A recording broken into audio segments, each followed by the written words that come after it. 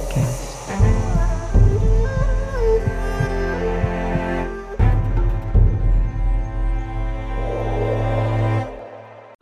Hello and welcome to Emma's podcast. And yes, it's a laughing week. It's my second podcast since the beginning of this week, and I'm just cannot stop to laugh. I don't know what the end of the week's gonna be in order for me, but this is gonna be interesting. I think I'm just gonna be laughing from the get-go, straight from bed. So, okay, enough of me.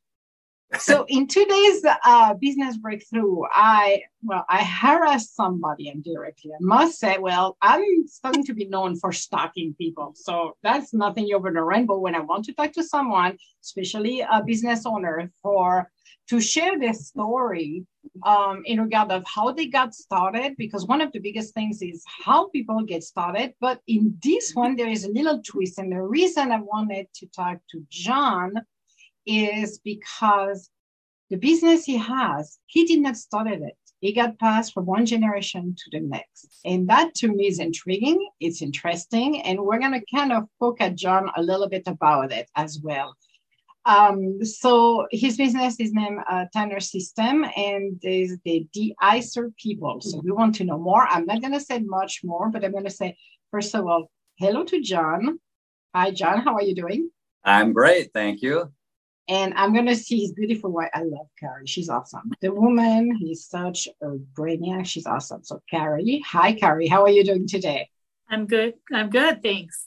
She just decided to join the fun today. Why not? I love it. It's like a power couple. I love it. This is a great thing. So there's no power involved. Oh my God. Don't even say that. We're going on here. No, there's no power at all. Yes, you're a power couple, then you want it or not. For a minute, just be one. For the moment we are. Okay. All right. So, John, because I read a little bit on the website, the history of the company. So that was your dad or your granddad who started the company and co-founded the company? Because it seems like a very interesting story. Can you share the story with us? Sure. Yeah. Well, actually, it was my great granddad. So I am the fourth generation of the company, I don't know what the statistics are, but I know they're staggering as to how many businesses make it just to the second generation, much less the third and then the fourth. So we are very unique in that regard, that I am the fourth generation running this company. But my great grandfather, back in 1928, was a traveling salesman. He sold refrigerators for General Motors, car maker, but they made refrigerators back in the 20s. And as well. Yeah. So he was selling refrigerators and was traveling in northern Minnesota and discovered that there were buses, which were a new thing then.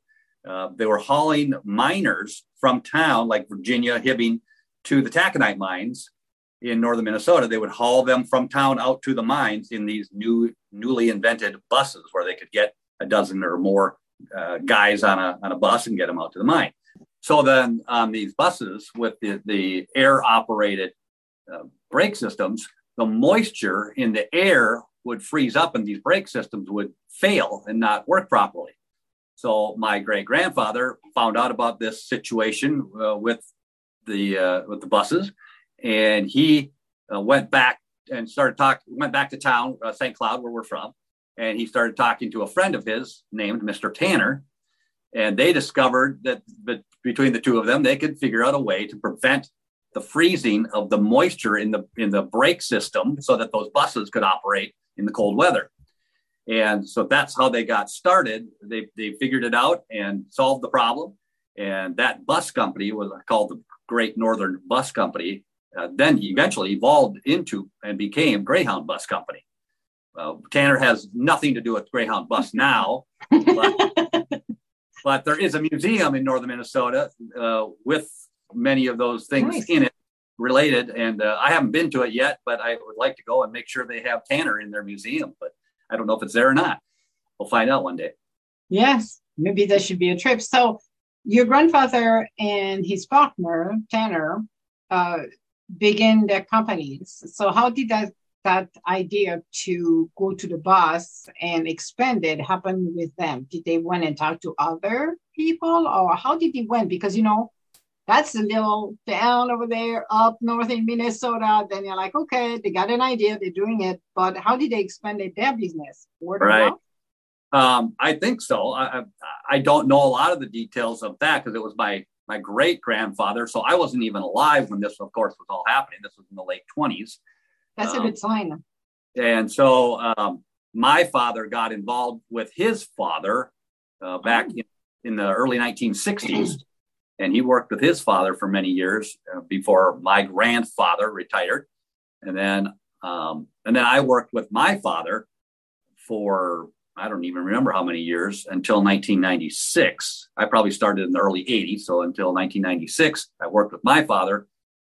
And the thing that really, when you talk about how did it get going, well, there were key companies in this country that worked with air operated equipment. Yes. So that's so my grandfather. Oh my gosh. I'm sorry. So my grandfather, he was a very personable guy, and he started traveling around the country, meeting different companies that could sell the product to other people. So over the years, we've developed a network of many hundreds of distributors. And a distributor could be anyone from the local equipment rental house to a large industrial corporation that goes out and calls on a sawmill, a steel mill, a coal mill. They go make sales calls and sell many different things, but one of which would be a Tanner product. So that's how it evolved, and that's what it is today. Is what we do is we sell to distributors, not to the end user, and then the distributors go out and make sales calls. But I, over the last 35 years myself, have been working with these distributors around the country, as just like my grandfather and my father did. And I go and I have sales meetings to teach them how to sell the product and what it's all about. And then in many cases, I also get to go into the field with them to their end users. So I've been in countless sawmills and coal mines and steel mills and big construction projects around the country. So that's been really a great experience to see how things are made and how big industry works in this country. Has been really kind of fun. So when you grew up, is it always what you wanted to do, or did you have other aspiration? Because one of the biggest things, and I see, we see it on TV. So when you have to go from one generation to the next, you know what you're supposed to be doing, or they're going to pass it on the company to you. But did you had the choice to do it? Was it your idea? Say, okay, I'm going to take it over. Sounds good. Or it's like, oh, good Lordy, I have to do this now. But my dream was something different. Right. No. Well, I mean, like any athletic young person, I thought I was going to play in the NFL or the NBA when I was, 10 years old. But of course, those dreams end quickly when you don't keep growing. And I didn't. So, but when I was in early high school, I would go work at the business on weekends, and maybe on holidays when off school, and I would spend time working there. And so, from a very early age, I knew that's what I wanted to do. I never even pursued another career. It was what I always wanted to do, and so I've been working here since I was about 15, and full time I was 21. So you had a passion for it when you started to work there. You felt inspired to do that. So looking at the evolution of the company, especially when you're looking at the product, because, machine equipment, machine evolve and change. So how is the evolution for your business? Because you need engineers, because, technology change and evolve. So are the supply chain, the raw material. So how has been the evolution from, and I'm not going to go from your great grandpa, neither your grandpa, but from your, the time you started at 21 till now, how was the evolution for you? Sure. Well, we're not a real big company, so it's not that we have on staff chemical engineers and mechanical engineers. Whenever we've needed such things, we hire them and give them a project to do. And so one example would be our liquid. And here's what we do. We make a liquid antifreeze, put it into a 5-gallon pail or a 54-gallon barrel. And then we also sell a dispensing system. So it's a small steel tank that liquid goes into.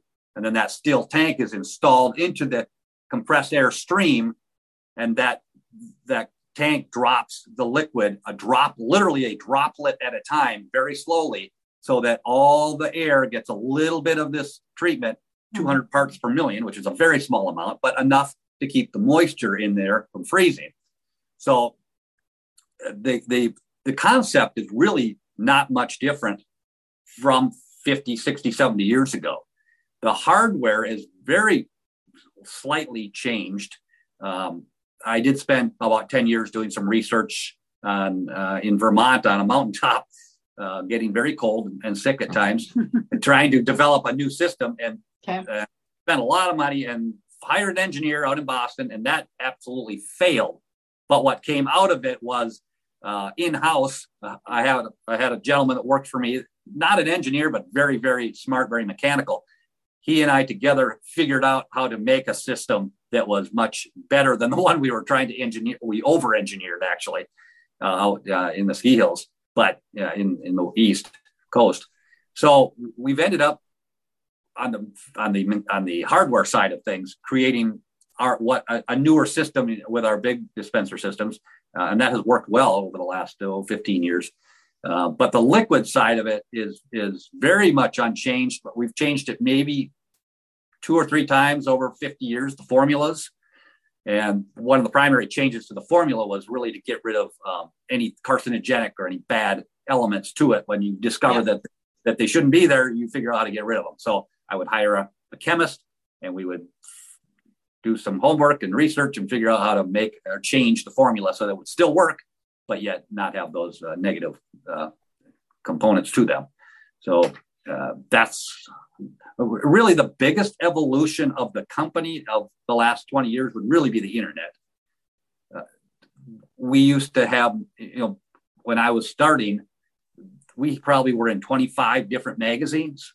Well, who advertises in magazines anymore? I mean, that's pretty unusual. Well, what we discovered early on with the internet was, if we have a good website, people will find us, and then we can direct them to one of our distributors in wherever they happen to be, and they can go there and buy the product. So we've spent our efforts of the last 10, 15 years really focusing on making sure we have a website that is functional for people to use and learn about us, and then find help through the website. We don't tell people where to buy it at our website on purpose. We want them to call us so that we can discuss with them what their needs are, and then refer them to the best distributor in their area to help them out.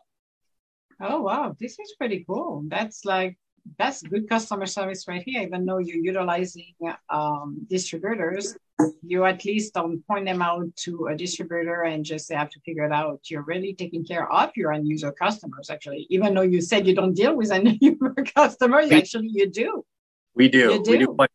Yeah. And part of the reason for that is because the people that sell our product might have 2,000, 3,000, 4,000 different things they sell. And when they sell something like mine that is seasonal, they often don't remember or just don't know it very well. And so it's better for us to talk to the customer and help them discover what they might need.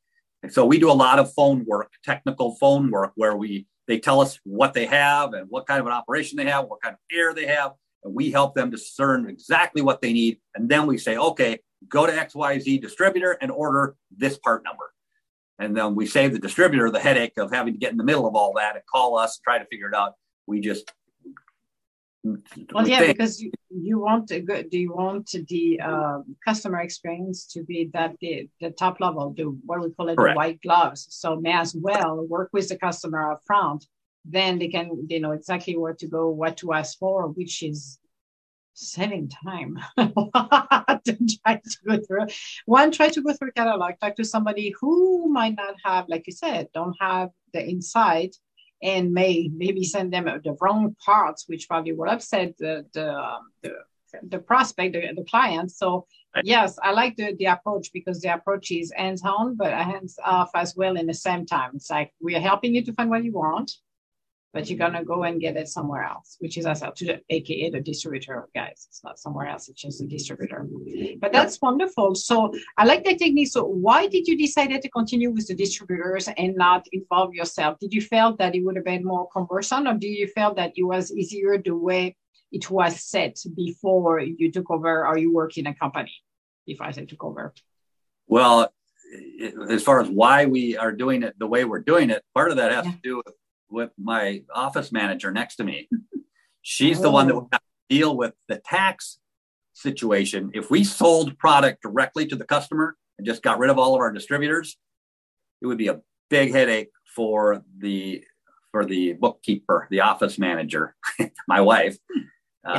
We would have to deal with 50 different states and 50 different tax situations.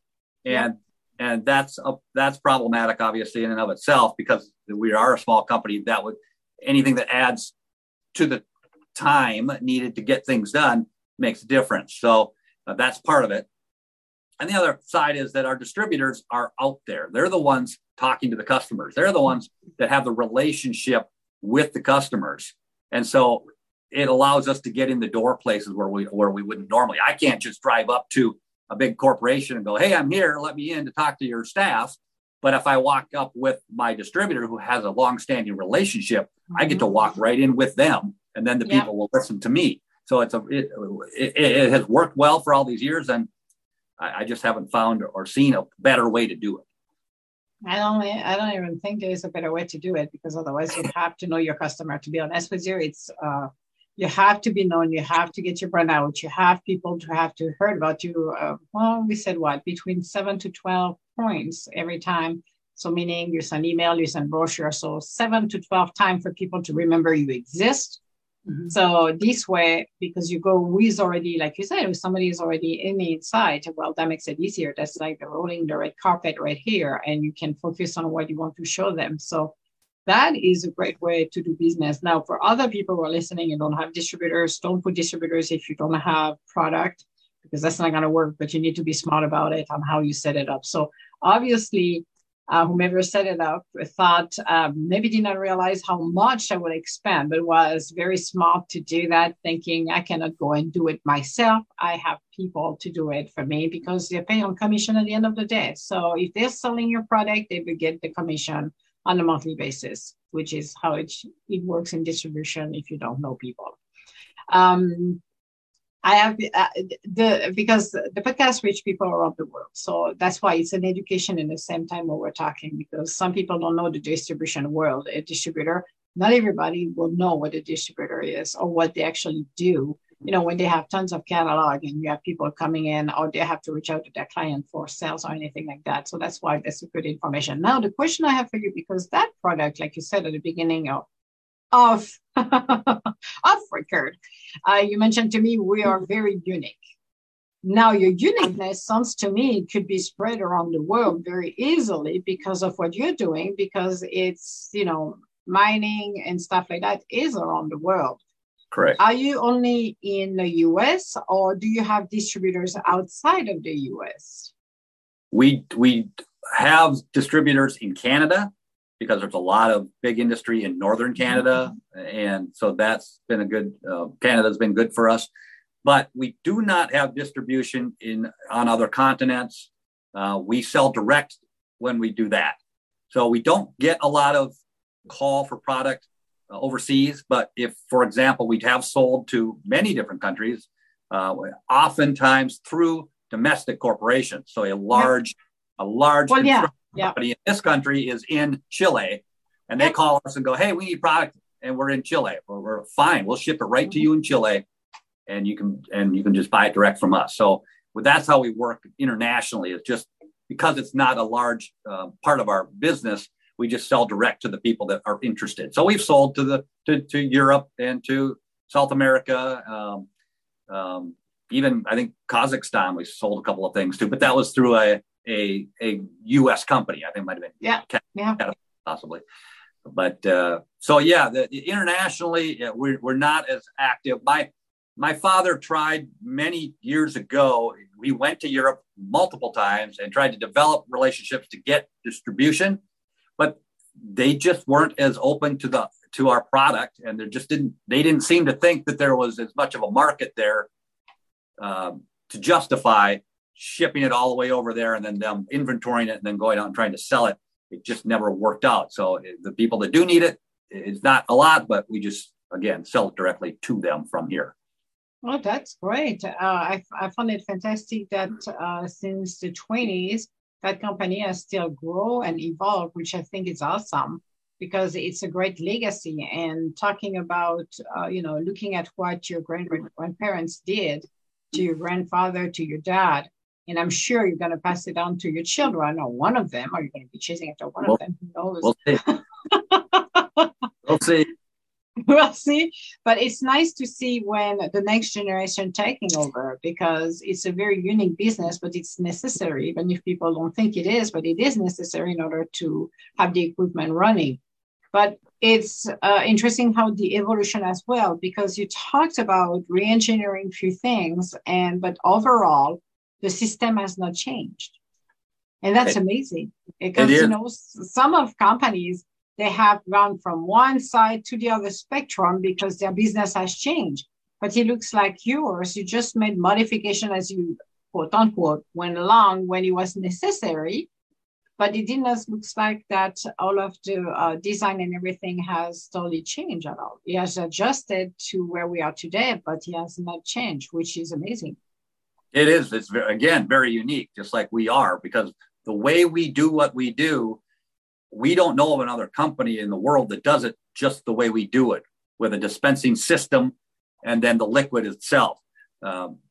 We are unaware of another company that does it like that. So we believe we're the only ones that do it like this. And so it's again, a very small market. It's not like we're selling gazillions of dollars, or there'd be lots of big companies coming in trying to do the same thing. So we've just found this little niche, and it has worked for us for over 90 years. Yes, which is 90 years. So what are you going to be celebrating in 10 years? It will be the 100 years. What are you going to do for celebration? I don't know. Carrie? We'll see if Carrie are in wheelchairs or not. Well, if we have a dance party, we'll have to make sure we don't have wheelchairs. But yeah, make it in the summertime and the winter. Yeah, especially here. It's in the winter. We'll go south and find. All right, that sounds even better. So, yeah. Carrie, how did you get involved? Because I got the quote unquote power couple, even if John said no. So, how did you get involved into this beautiful company? Because you are married to John, but at the beginning, did you ever thought you would be working for the company, or did you thought that no, I'm going to do my own thing? I didn't ever really think I'd be involved in the company. I do have a degree in business management, so it does, qualify in my genre of what I thought I'd do. We got married and we had kids pretty quickly, so I spent a lot of years staying home, raising the kids, and then one other thing that was very unique about this business is they had long-term employees. So the office manager the previous office manager before Kari was here for 47 years. Wow. And so she had started in different capacity. Started. Yeah. And she, as other people retired, she took on more, and she was the office manager. And when it got to be the point where she might start retiring and my kids were getting older, I approached John and I said, hey, how about hiring me as the office, to learn the business, and we take over as office manager at some point. And I don't know how it happened, but I don't know how you felt about it in the beginning. I don't really remember. Did you took the security out and just said to the poor lady that was before Karen, say, okay, it's time for you to go, lady? No. Pick up your stuff, go. My wife is taking over. No. Okay. I came in and I started, as just processing orders, learning the business, answering the phone, just very clerical things. And then she just would train me in on different aspects of managing the office. So I started paying bills, and then she trained me in on how to do payroll. And then we got a different system. And so we all had to learn that computer system. And then she would teach me how to do the quarterly for payroll and all the quarterly government filings you have to do. And so eventually I bit by bit, she would teach me. And then we kind of switched jobs as she went more part-time. I went more. Yeah. She kind of took over the, assisting me, and I took over the office management. And then she retired. We were very upset. She was an amazing, she was an amazing employee. She was very loyal and very, very good at what she did. I think she was 78 when she retired from here. I knew somebody who was about that age, even a little older, when she retired from a company I used to work with a long time ago. And you would have never believed she was that age to start with. And we had so much fun in the morning. We're singing, dancing, we're laughing. It was hilarious. The copier wasn't working. She was freaking out because we had somebody in the office who had a short fuse and a short temper. So she was freaking out. It was hilarious. So like between 4 and 5 o'clock in the morning, you would have stopped by the office and you would see two crazy persons singing, dancing, and laughing. And we were like, yes, and working at the same time. They were laughing. It was hilarious. It was good. It started the day, and then nobody understood that we were happy the rest of the day because we were goofing in the morning first thing first. That set the tone for the day. That was fun. Yeah. So, but that's wonderful. So, since you took over, what has been the biggest pain point for both of you? I'm going to ask you first, John, and then Carrie. What has been the biggest pain point for you? The biggest challenge for you to overcome when you're working with your business? Working with. Yeah, in your business. So what is your challenges? Not working with the beautiful wife of yours. Sorry, I know Carrie, so I will go to Carrie first. Yes, working with her has been seamless. It really has been. It's so easy. When I tell people, I go to I meet with a group of guys, or I go to Bible study or something, and I tell them that I work with my wife. And they all look at you like you're crazy. They do. Yeah, I know. They can't believe, oh, I couldn't do that. Like, well, we enjoy it. We get to go have lunch often, and it's a thrill. We really enjoy it. So that's awesome. That's great. But back to your original question of the biggest obstacle of the biggest challenge of running the business. That's a really good question, and I wasn't prepared for that.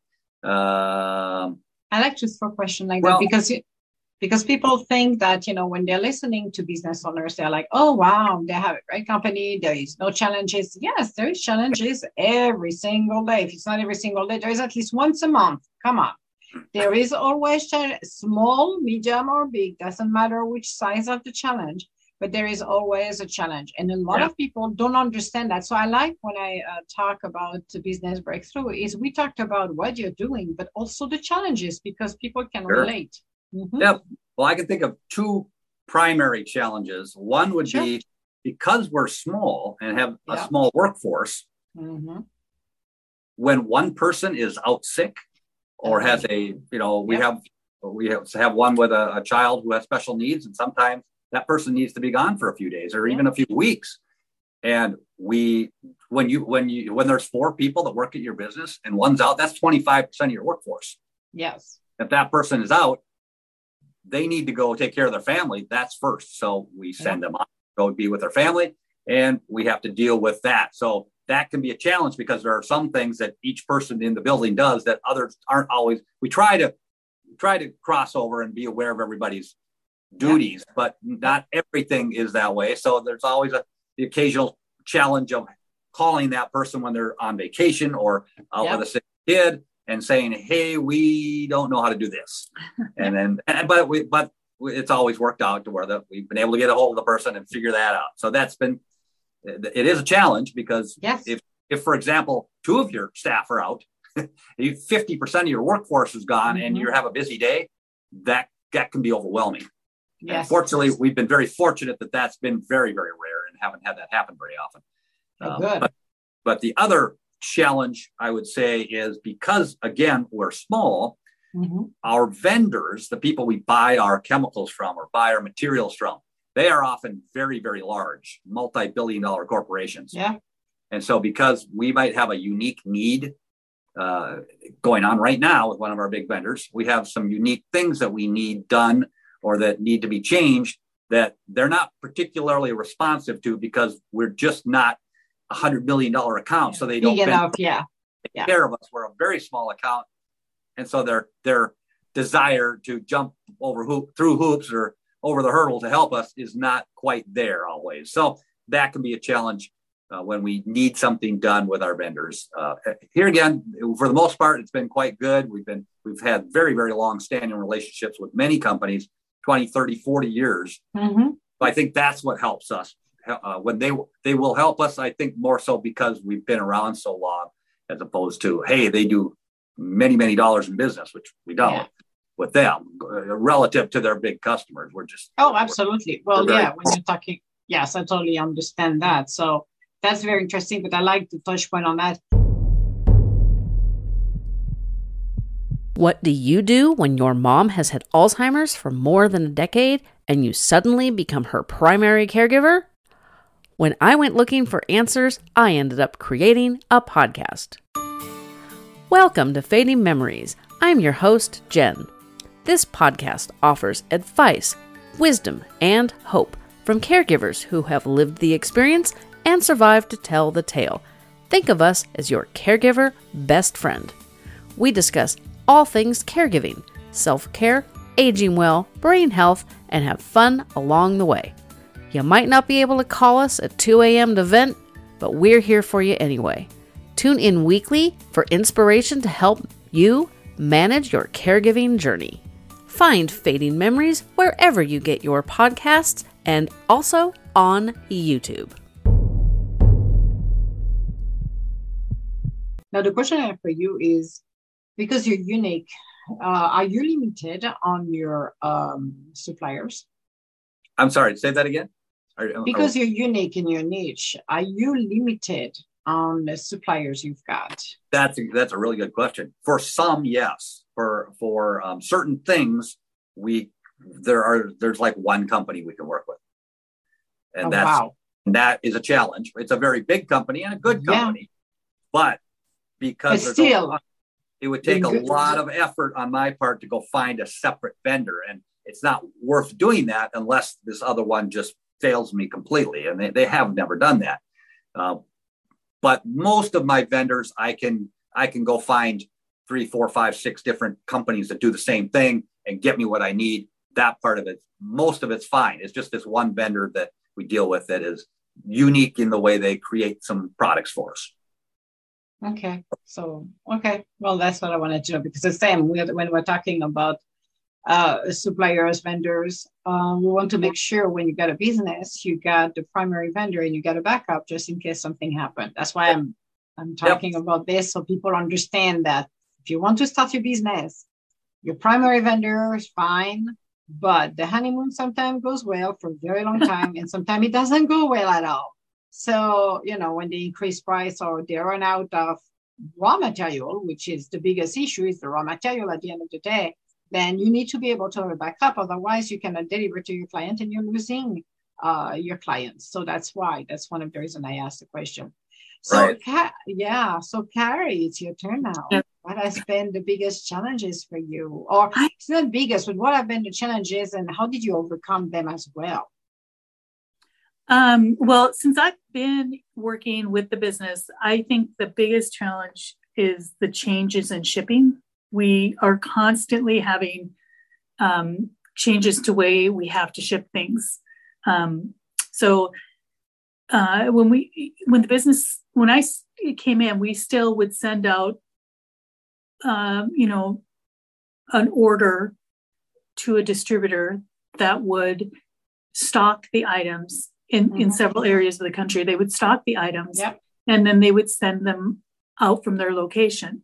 Well, because of some of our materials are hazardous, they can't ship it out unless they're a hazmat shipper. Yes. So that changed a lot. So now we direct ship a lot to their customers instead of to their location. So that's made it where we're shipping a lot more daily in smaller purchase. One of the other things that's changed is people want their stuff now, the Amazon. Yes. So they all call us with an order and want us to get it out that day. And usually we can do that, but it isn't always the case. And sometimes there's a little lag in how that happens. And, most people are very impressed in how quickly we can get things out the door. But that's certainly a change. One of the other things is, and everybody's dealing with this now, is the supply chain. Some of the things we've had on order for over a year that we aren't able to get in, and we don't know if we will get them in. Fortunately, we haven't run out of anything, but it has come close at certain points, and then things come in just in time. But that's very different for us to deal with, not having the product on the shelf, because we try to stock up and buy everything so we can get through a season. And now that's really changed our inventory. You're right on this one, because a lot of company didn't minimize, put to the bare minimum in and out for the supply chain. So bare minimum on the shelf because of the inventory, and they didn't want it to have, if it's in an inventory and sitting in a bag, you maybe have the product right there, the raw material, but you're losing money. Yep. So it's like money sitting in a bag for nothing, quote unquote. And a lot of companies have started to mean that many years ago. But with what has been happening for the past 2 years, this has changed and has been challenging for a lot of people. That's why we run out of the raw material, because everybody went crazy and just ordered everything ahead, which also then it became priority for everyone. But that's true. Those are great answers, actually. This is very interesting to see how we went from we got a ton in the bag to we barely have what we need for the day or for the next orders, because we know the supply chain is going to come and deliver, to, well, there is scarcity in the distribution and the raw material itself. So now let's go and stack up again. So it's very, very interesting. Do you have a good forecast, or do you have, because you're doing such a unique niche, do you have a good forecast that can predict what will be happening within the next quarters, or how do you go about? Because again, you're very unique on your genre. So right, and Takare touched on it. One thing that makes us unique is that we were like Amazon long before Amazon, where we got we still do to this day, and probably for the last 20 plus years, we get every order out. Probably 95 to 98% of our orders go out the day the order comes in. That's just unheard of outside Absolutely. of Amazon. Yeah. But we've been doing that for years. But then what we do is, because again, we're small, when our season is when it's cold. So we sell most of our product between late September and late February, early March. So in the months outside of that, we spend our time building inventory and preparing and getting ready, filling the shelves so that we're ready to just ship. We don't want to build. We don't want to spend time building. We don't have the time and the resources to be building during the winter. Mm-hmm. So it's nice that we can get things built. But the downside to that is we have to invest in inventory. Yeah. So we have a very high dollar inventory right now because our shelves are full. Now that we're getting into September, we're ready for our season. And we anticipate having everything in our warehouse will get us through our winter. But the downside of that is we have to, have the money. And most small businesses don't have the money, but we've been doing this for so many years that we've got 90 years of history to know how to do it and how much we'll be selling. And if over time you just learn that you have to have enough cash to buy things in the summertime so that you can have that inventory ready when you need it. So at least it's maybe, I don't know if it's less stressful because you're building your inventory and you're selling half of the season. So half of the season you're building it and half of the season you're selling it, meaning half of the year, if you prefer. Say season, I mean, I'm like, what season? So half of the year you're building, half of the year you're selling. So the biggest challenge for you has been finding the raw material when it's time to build.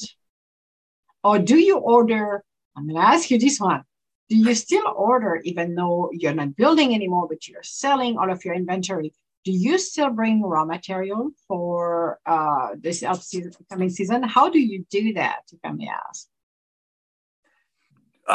Do we still bring in inventory? Meaning, okay, so come September, do you still order your raw material to be coming at the same time that you're emptying it with your full product come out of the door? Or do you just put a stop and just say, okay, we got everything we need for the next season? How do you do that? How do you balance all of this?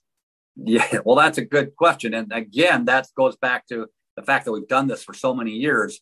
Most of what we have in the warehouse will get us through our winter, but there are a few raw chemical items and a few miscellaneous things that we might run out of. So we will buy some things during the season, and sometimes we'll order some of our items so that they show up in September and a little bit in October and a little bit in November, because then we can pace out when we pay for it. But we know that we'll have enough to get to September and to October and to November when we get that next batch of product. So we do a little bit of that as well. But for the most part, the liquid that we put together is in the container, in the box, on the shelf, and ready to go for the winter, because that's the most labor intensive thing, is filling the liquids and putting it into each of the different container sizes for the winter. We know, because of the history, we know what we're going to sell for the most part, and then we just fill a bit more so that we've always got extra when we end the season. And if we don't, great. We have the problem of having to fill more to sell more, but that means we've sold more than we anticipated. We're happy to do it. Which is good. At the end of the day, it's like, that's great. If you predicted. And do you increase your forecast every year, or do you keep it about the same? What you got on the shelf, your inventory, do you always do like a 10% more, or do you just keep it about the same? No, we forecast based on what's going on in the market. Here again, because we know the market quite well. For example, 2 winters ago, there was a pipeline being run through northern Minnesota, and they needed our product, one of our products, way more than usual. So we knew that, and we made more for that situation. But then when that pipeline gets done being built, a significant amount of sales of that particular product goes away. And so we know that again, and we can just adjust. So we adjust what we make. It's not just an increase every year. It's knowing what the market is doing, because we're so closely tied to it, because we talk to our end users, I should say. We talk to them all the time. And so we just kind of know what's going on in the market. So that helps us to forecast and do things well, hopefully. Obviously, you do. It's been working. As long as you don't have your end users screaming at you because they don't have what they need, that's when you're doing good, in my book. Right.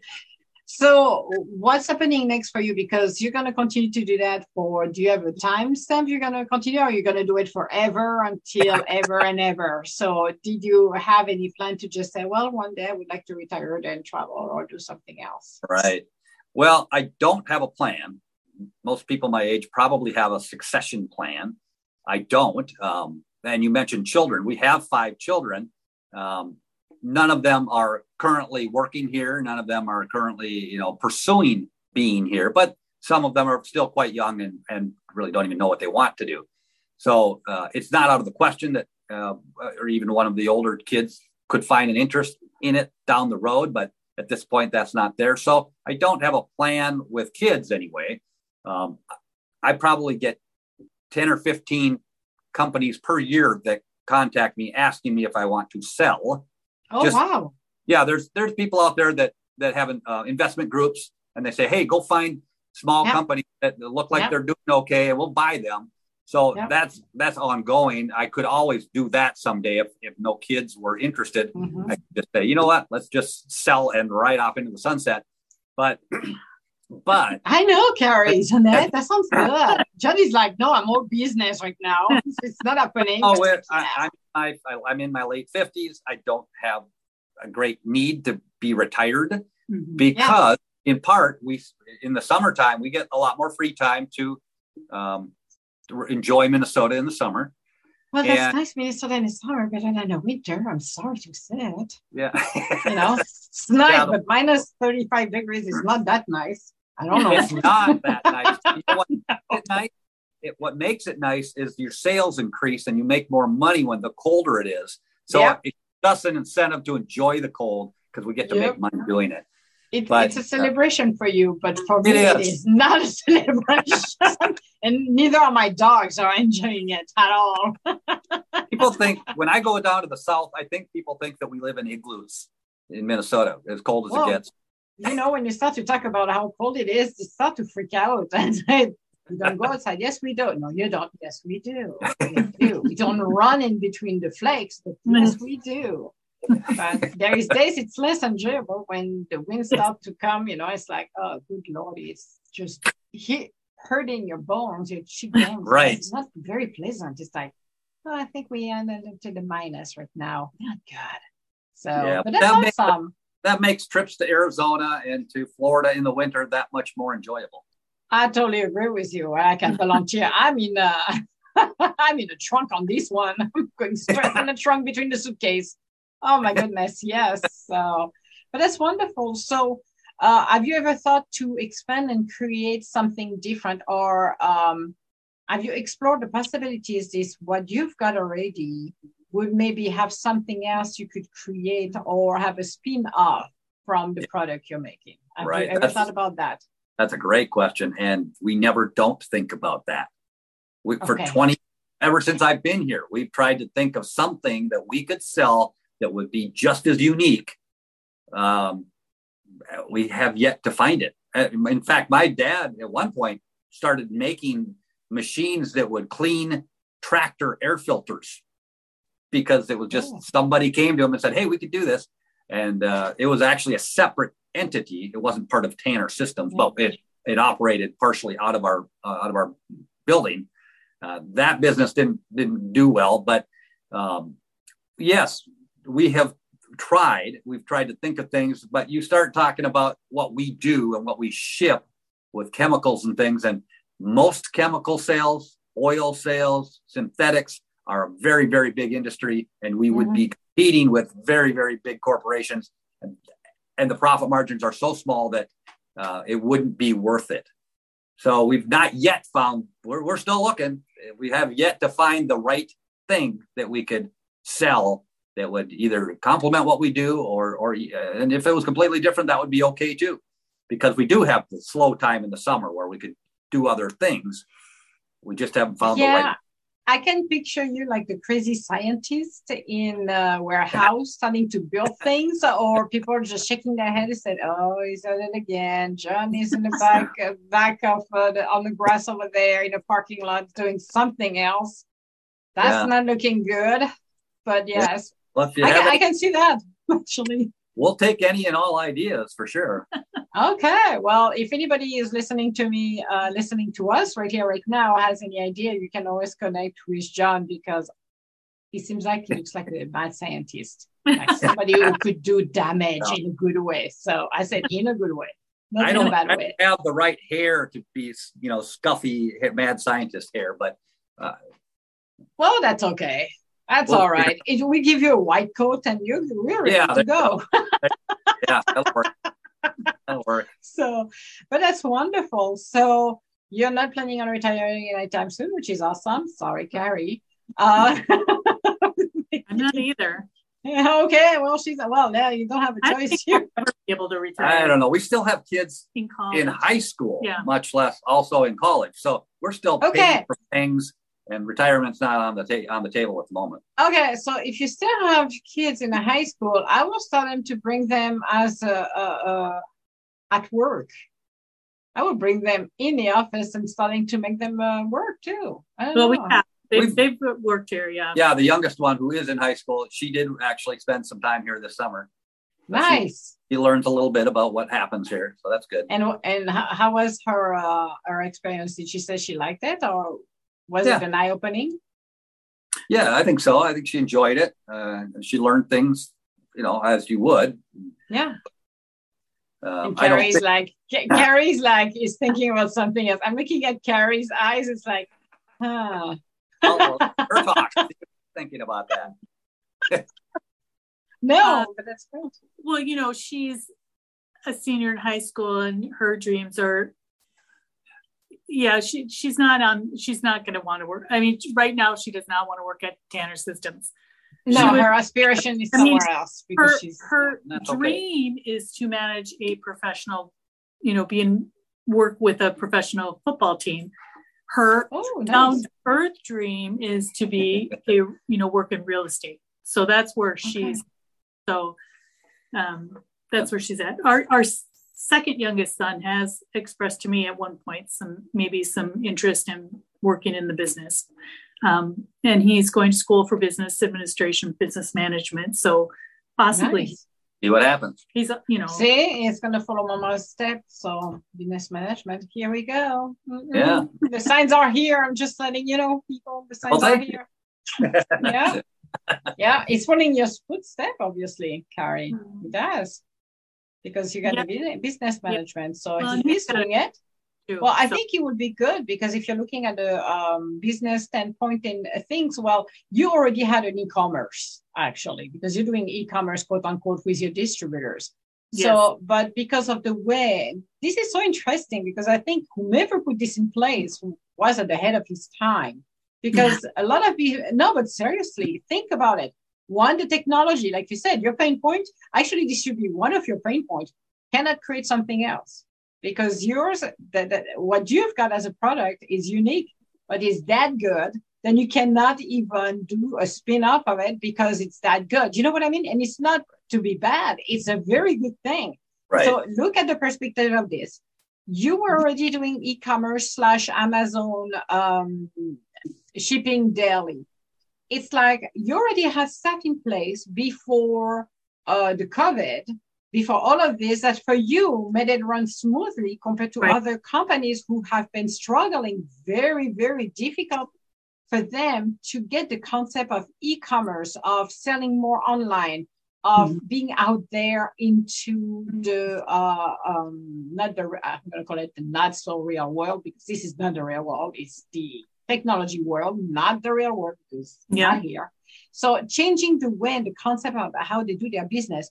Somehow you guys kind of slide through because you already had it in place without realizing you had it in place, but it's just continue. It's your journey, which is amazing. So think about it, people. If you decide to create your own business or you want to improve your own business, then listen to that podcast and re-listen to that episode actually, because this was thought ahead. It wasn't something that happened like now. We all have to adapt, or most of us have to adapt to where we are right now. But your company already was set for it, which is amazing. And it was set for it as your company grows since the 20s to where we are today, which is amazing. So there were no big change on what and how you did your process of by the time you receive the order to the time you ship it, it was already set, which is amazing. Yep. Yeah. I don't know if you realize that, John, but as I said, you guys were at the head of the game. And as smaller companies, you are at the head of the game, which is amazing. Well, even a blind squirrel finds a nut once in a while, you know. Yeah, but you're the squirrel and you're not blind. Compared to the poor squirrel who's probably underweight and starving to death. No, I'm not only because they have another sense, the sense of smell very well developed. No, but that's amazing. It's amazing how that company has evolved and set for what's happening right now. To me, it's unheard of. I have not heard any companies who have or were quote unquote prepared without realizing they were prepared to where we're experiencing business wise. You know. I don't know. That's the time I will say that we'll take this to reflect for a minute. Say, thank Grandpa, thank Papa, because that was very well said. And for what you did as well, since you were at the age of 21. So when you started when you were 21, did you move? You were what? Working in the back in the warehouse? So what did you do? Did you went through all of the jobs? So what did you do? Yes, I've done everything there is to do with the exception of all the bookkeeping. Yeah. I'm not smart enough for that. but I've swept the floor. Well, I still sweep floors. I mean, there's nothing that doesn't, that I don't or won't do. But when I started, I was, the processes were a little different. So I spent a lot of time putting labels on containers and building. I got to literally build the machines. I got taught how to do all that. So that was good because I then came into the business with a much better understanding of how everything worked. My dad he had a different avenue to that. So my dad is more of a people person, more of a salesperson. And so he was out doing a great job of finding distributors, doing the sales network, where I started with more of the mechanics of it and learning literally how everything worked. So that by the time I was 21, I was out going to sawmills in Oregon and meeting with the end users and helping them understand what would work best in their situation. But I could talk the talk because I had built the equipment and knew how it worked. So that helped me a lot when I started, was learning how things worked. I'm not an engineer, but I like to know how things work. And that has served me well in this business. Well, you made a very good point earlier that you and one of your employees figured out how to solve something without the help of an engineer. So you don't need to be an engineer to be able to create. I'm sorry to say that. Well, I can say that. They can hold brief as much as they want. I always said if somebody has more knowledge than a diploma, I will take the person who has the most knowledge and more veteran what they do than somebody who has an MBA come out of school who has no idea, or somebody who's an engineer who doesn't understand all of the intricate part of the product and try to make something out of it without understanding all of the facets of it, which to me, in leadership wise, I also want to highlight this because a lot of people who own companies, some come, from like you, from generation to generation, but you started from the bottom up. And to me, it's critical to start from the bottom up and even roll up your sleeve and clean up the floor, wash the floor. It doesn't matter. That to me is true leadership, because a leader should not be sitting in his little cutesy office and do nothing and bark orders. You should be part of the employees. That's probably one of the reasons, like you said, your employees are here for life. Basically, when you come in, you don't quit. You just stay because it's a family-owned company and you really feel like a family. You're treated as a part of a member of a family. You're being respected, but you're being treated at the same level than everybody else is. It doesn't make a difference who you are in those positions. And to me, it's a key as well as leadership, which I found it beautiful. Now, I have one more question who has nothing to do, actually, and I just came up at the end. I'm like, I forgot to ask a question. How have both of you met? I have to ask the question. Sorry.